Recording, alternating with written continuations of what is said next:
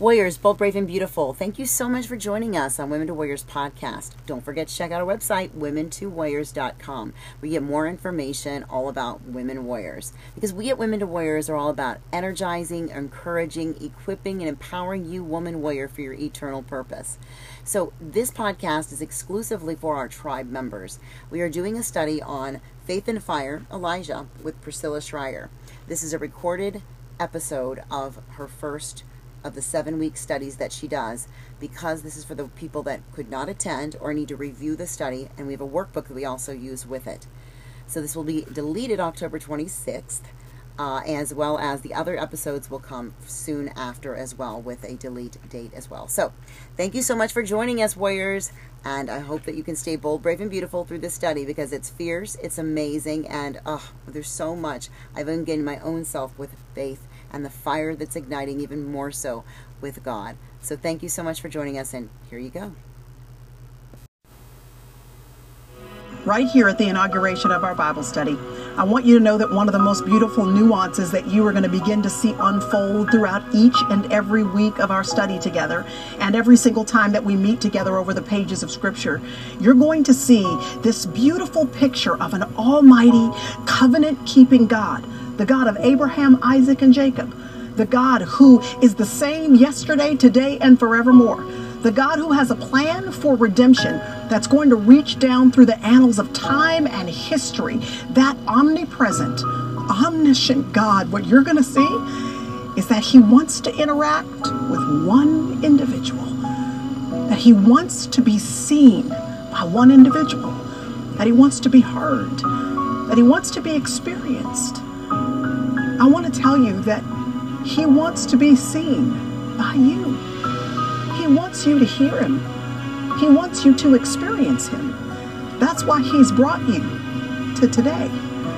And so whatever reservations that you might have, whatever cares and concerns you have about whether or not you have the capacity, the ability to hear from God and to really experience him in a fresh way, lay those all down at the feet of Jesus right now.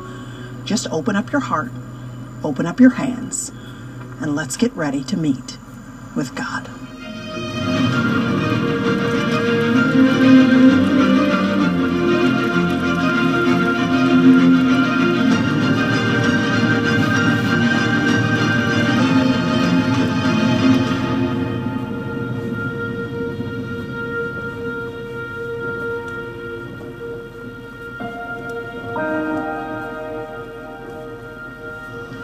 I live in Dallas, and in Dallas, particularly around the holiday season, there are a bunch of fun runs.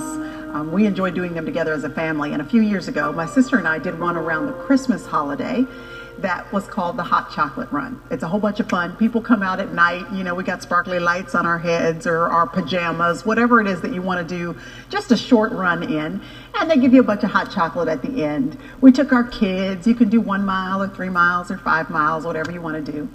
But the run goes through an area of Dallas called the Design District. Now, I've got to tell you, I have never really known a whole bunch about the Design District. I know people that work there. I have been there a time or two for an event that was happening in the area.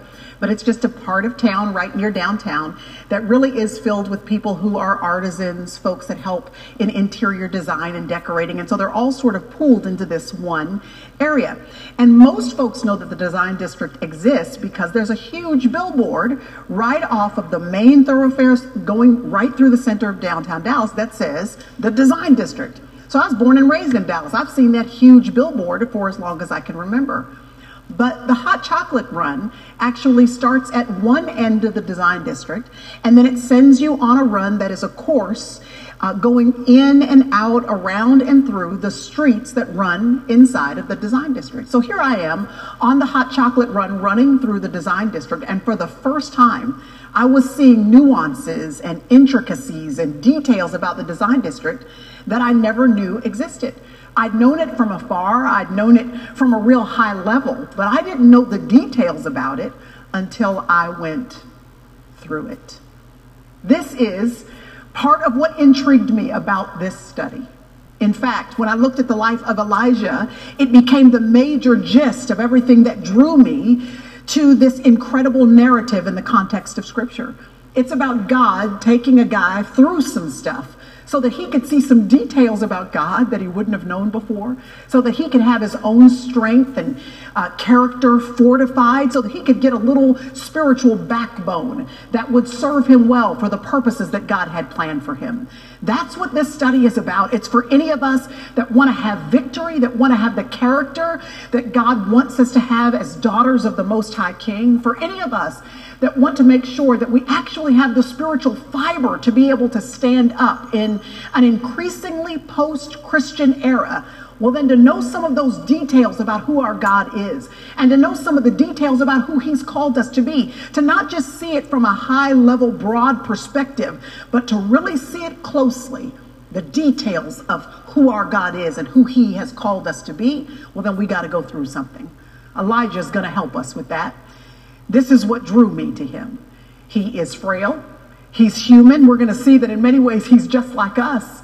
But the overarching view of his bravery and courage, his confidence and boldness, his audaciousness, his sheer chutzpah to show up out of nowhere when we first see him in the context of the Old Testament. He shows up in one of the most powerful places in all of Israel at the time, in front of one of the most powerful people at the time, to declare the word of the Lord. He's bold, and it's staggering when we see him show up on the landscape of the pages of Scripture. We need to know what he went through to give him that kind of boldness. We need to know the path that God took him on, putting one foot in front of the other, one day after the other, 1 week that went into the next, 1 year that went into the next. What Elijah went through to craft him into the sort of individual that God could use like that. At first glance, when I look at personalities in the Old Testament or in the scriptures as a whole, when I look at personalities or narratives like this one, I'm always drawn to the highlights, the highlight reel. We're always looking at the Mount Carmels of people's experiences. I'm drawn to Mount Carmel because it was a dazzling display of God's glory on this big stage in an unforgettable way that was going to transform everybody's experience. Here we are talking about it centuries and millennia later because it was so incredibly staggering.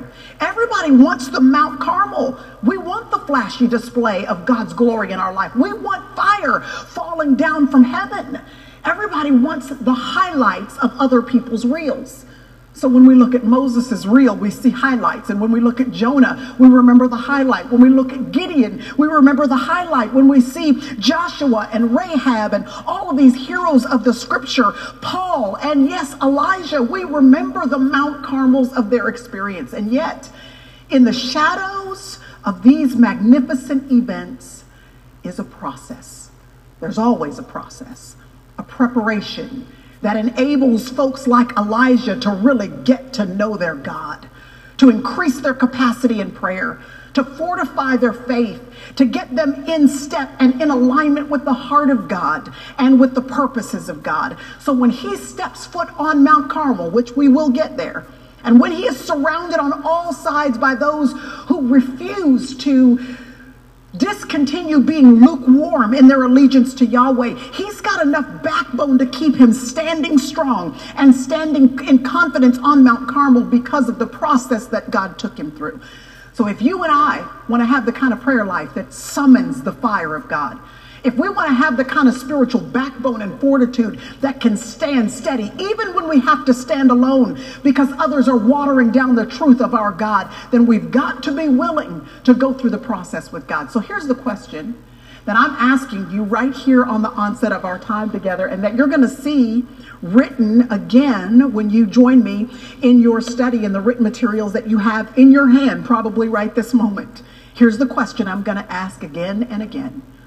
Are you willing to do what Elijah did to get what Elijah got? That's the question.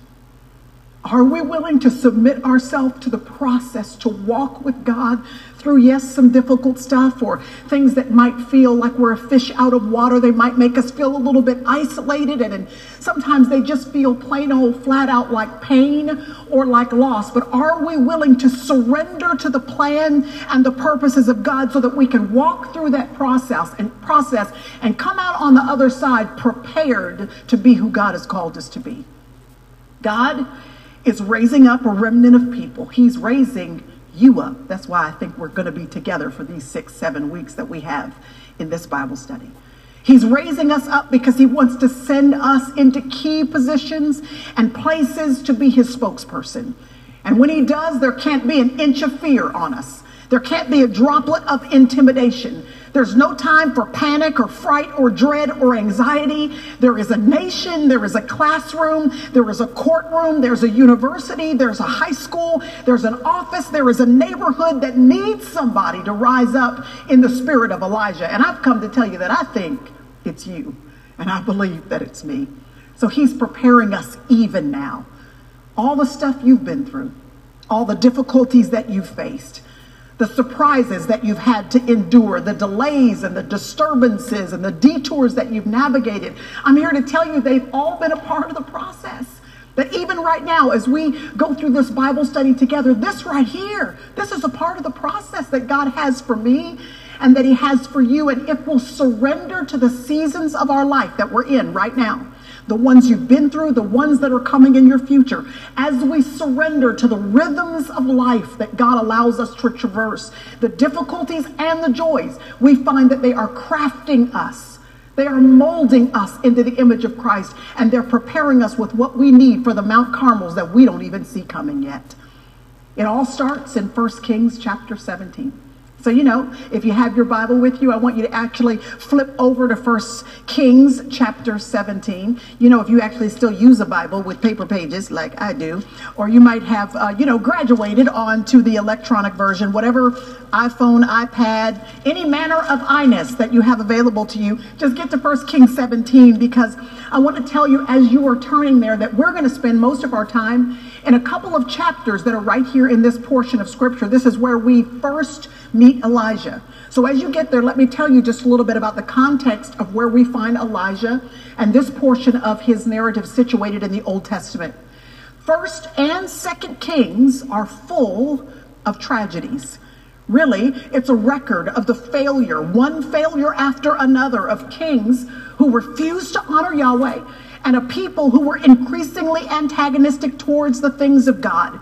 It shows God's people actually being divided and turning their backs against each other instead of standing firm, united against a common enemy.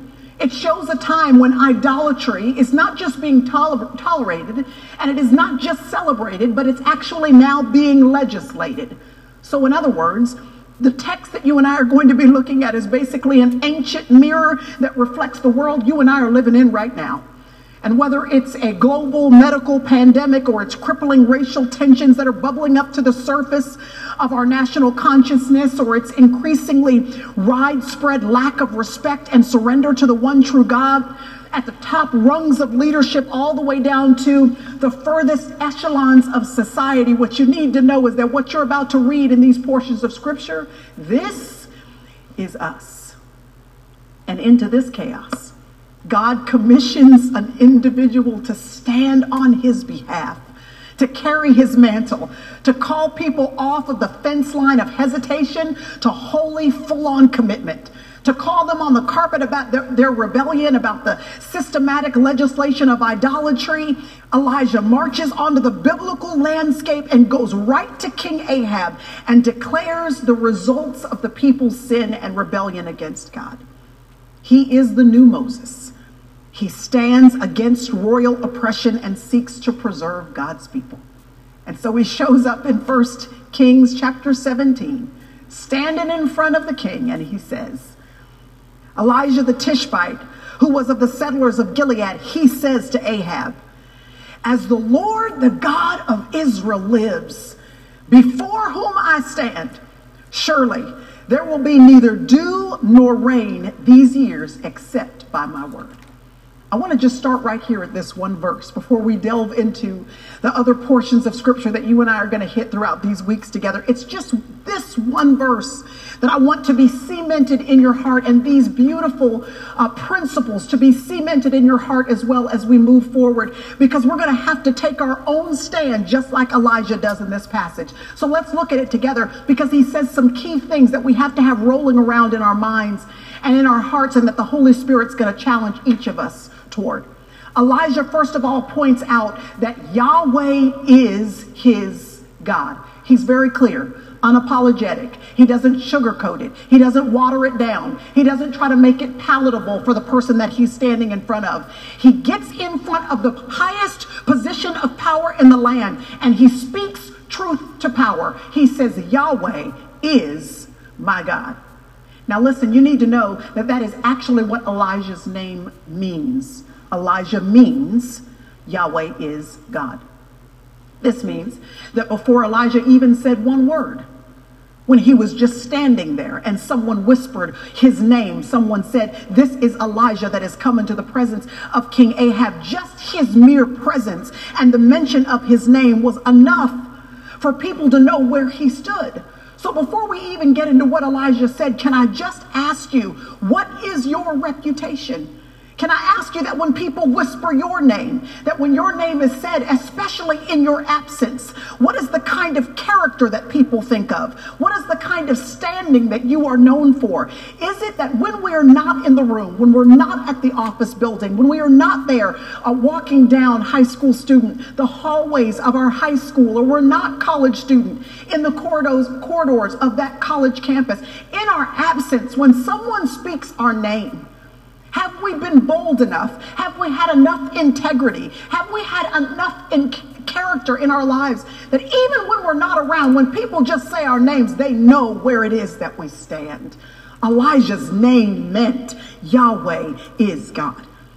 And at a time when people would come to positions of power like this, they would come to the king, and they wanted to pacify the king. We find that out actually in other chapters in 1 Kings, most notably chapter 22 of 1 Kings, verse 13. We find out that the prophets would come, or that people would come, and they would stand before the king, and they wanted to do everything they could to simply placate him, to pacify him, and to do everything they could to preserve their own life. Elijah comes boldly and unapologetically. And under King Ahab, idolatry hadn't just been tolerated and accepted. Now it was legislated. And along with Jezebel's influence, it permeated throughout the entire land. And so Elijah had to be incredibly bold to make this declaration when he came in front of the king. He says clearly, the Lord is God. The Lord is God. Does your life say that? And then do you declare that out of your mouth? Have I gotten so used to wanting to have the acceptance of our peers or to be politically correct that we've begun to water down this important seminal principle that a lost and dying world needs to know now more than ever before, that our God reigns. He is still sitting on the throne. He still is everything that he said he is, and that he still can do everything that he has said that he can do. Yahweh is God. But he didn't just say Yahweh is God. He said Yahweh is my God. Elijah personalizes it. I want to show you where. He says in verse 1, not only as the Lord God of Israel lives, he says, he is the one before whom I stand. He personalizes it. He says to Ahab, I want you to know where I'm standing. I want you to know where my allegiance lies. I want you to know where I have pledged the totality of my commitment and devotion. Yahweh is not just God, but I want you to know that he's my God. Now, what I find interesting about this is, remember that as Elijah says this, he is actually physically standing in the presence of the king. Scholars don't even know how he got there. No one knows for sure how he was allowed, because people weren't just casually allowed into the presence of the king. So only by the divine sovereign hand of God was he even allowed to be in the king's presence, probably surrounded by the king's men at this point, probably having some notice of the fact that his life could be in jeopardy. In this moment, there he stands, not knowing how he got there, but there he stands, and he makes a clear declaration about the deity of Yahweh. And then he says, I want you to know that even though I'm standing in front of you physically, my standing is elsewhere. My allegiance and devotion and commitment is somewhere else outside of you, King Ahab. So really, I'm standing in two places at once. I'm here, but I'm not really here. My allegiance is pledged to the one true God.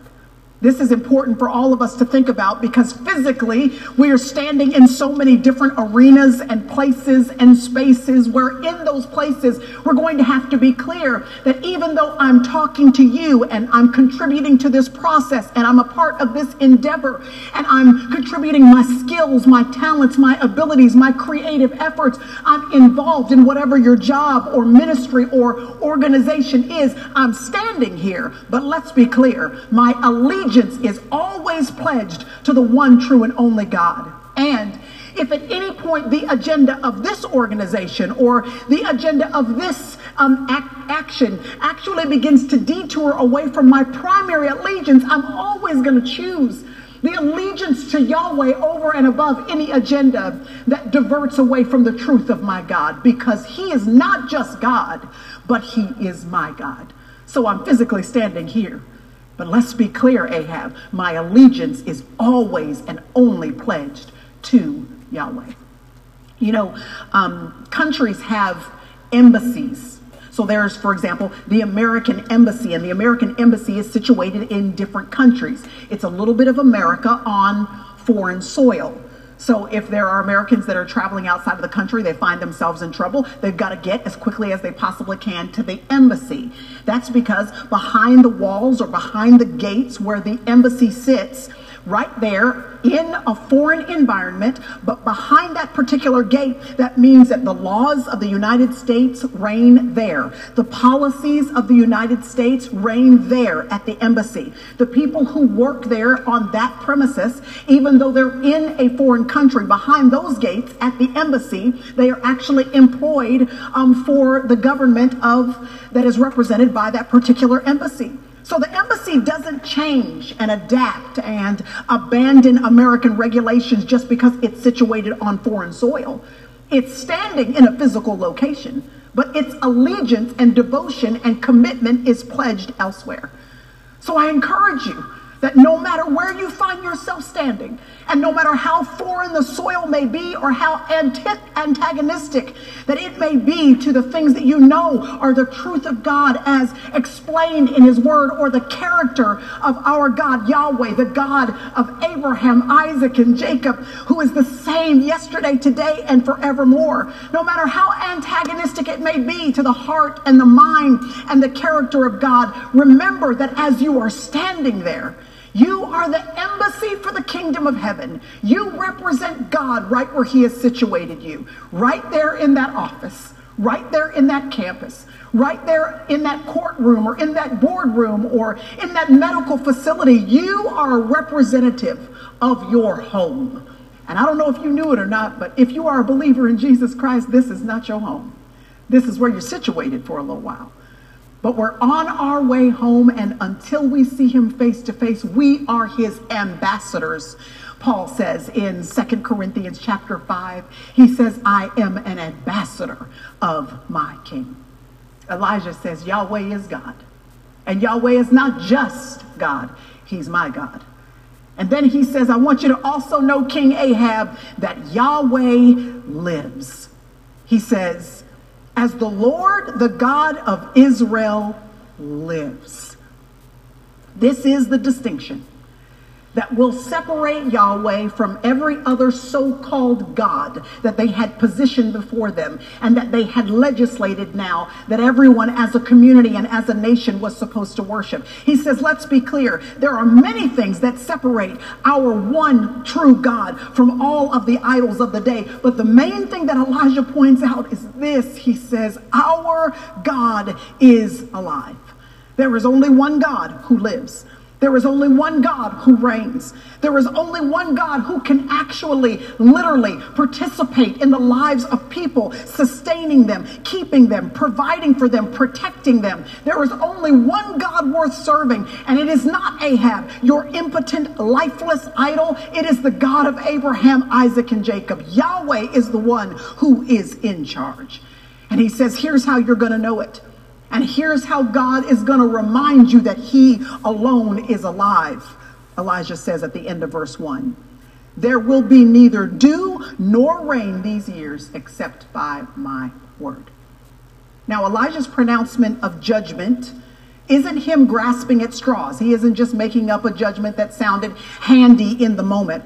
He actually is reaching back into Deuteronomy. He's reaching back to the covenant that had been established by Yahweh when the children of Israel were first freed out of Egypt. You'll remember, after 400 years of captivity, they are freed out of that ruthless, abusive slavery at the hands of Pharaoh and the taskmasters that he assigned. They are freed miraculously after 10 plagues that Yahweh gives to free them from Egypt. And then they are taken into the wilderness where the Lord Yahweh begins to make them into a nation, his beloved people. He says, you will be mine and I will be yours. And he establishes a covenant with them.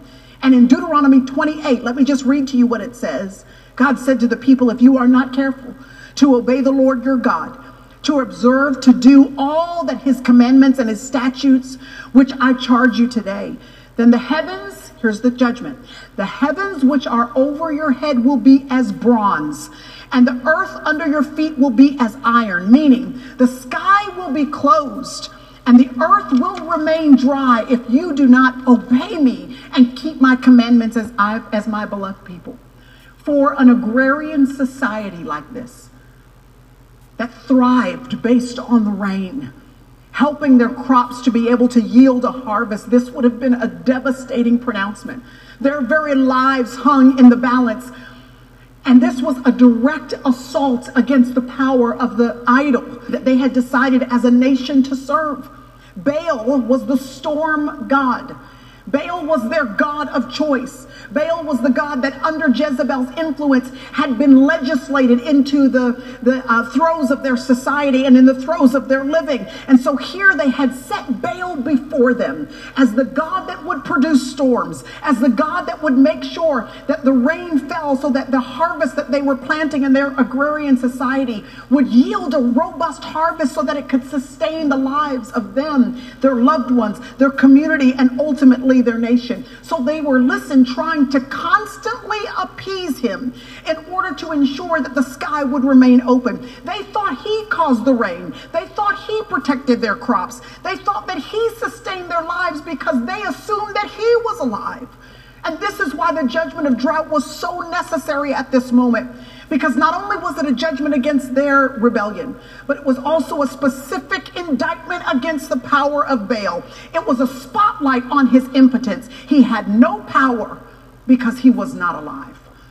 And so I've got to ask you, what are the specific illegitimate things that you've been counting on to sustain you?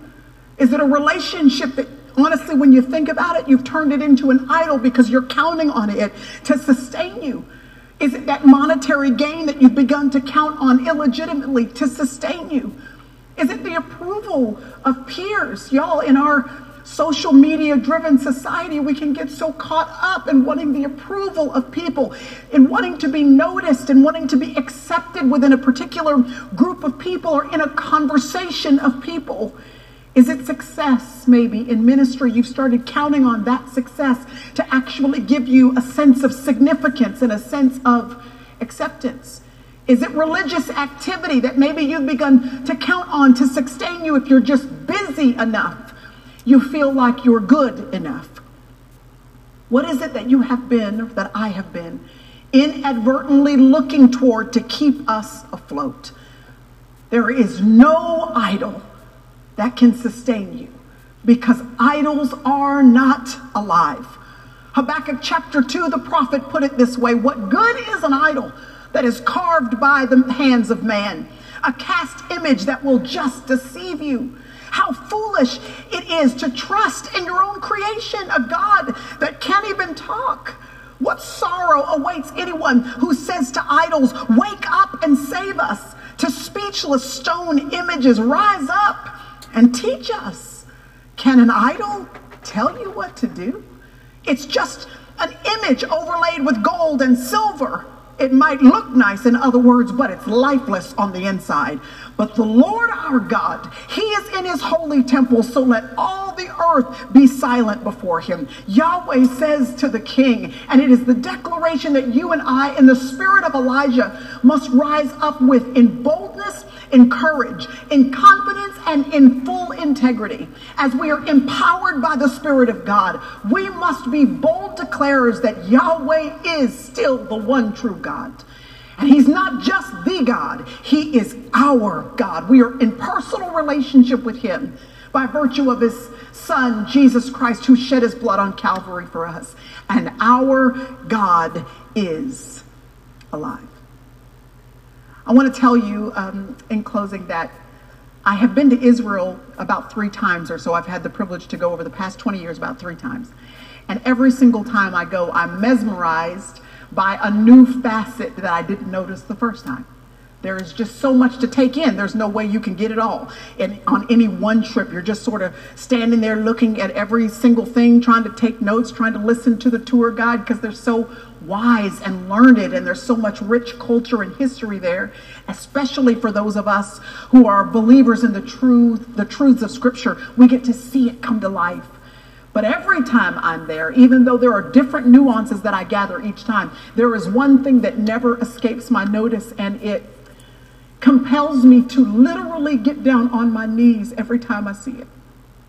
And that is that when you are led into the garden tomb area where it is believed that Jesus' body was laid, and they show you there the opening and the tomb where Jesus' body would have been positioned after he was crucified and before he was resurrected. There is a sign on the little doorway that they have placed there right before the opening. And when you look at the sign before you ever walk in, the sign on the door says, "He is not here. He is alive." I can't tell you how grateful I am and how I have never been so grateful in my life to see nothing. I mean, I have never been that excited to see absolutely nothing, but I'm so glad that he is not there. Because our God is alive. And even right now, with the difficulties that you are facing, with the struggles that I am having, with the nuances of all of our lives that we are traversing through, listen, I'm very aware that this Bible study has likely met you at a time in your life where, listen, you got stuff going on. This is life. We live in the world where there are diagnoses that come in, where there's economies that take dives, where there's relationships that have breaches and struggles. I'm very aware of the fact that this is meeting you at a time where you're going through real life stuff. I want you to know that this is the hope of our salvation, that he is not in the tomb anymore. He's raised from the dead and he currently lives. He is seated at the right hand of the Father, ever making intercession for you and for me. That means that we are never alone. So we can have the courage to rise up in the spirit of Elijah and to make sure we are his mouthpiece in this generation. As you go into this first week of your Bible study, I encourage you to dive deeply, not just into studying Scripture. I mean, I hope it's in your head. We need our Bible knowledge, but don't just study it. The only point in knowing the Scriptures is to come into a more intimate and personal relationship with the one who lives, Jesus Christ. Lord Jesus, I thank you for this privilege and this opportunity to launch into this study with my sisters. I pray, Father, that in these days and weeks we will share together, that by your Spirit you will open up our understanding, open up our hearts to experience you in such a radical way that it will literally revolutionize our lives forever. And Lord, for your glory. Thank you that you live. In Jesus' name.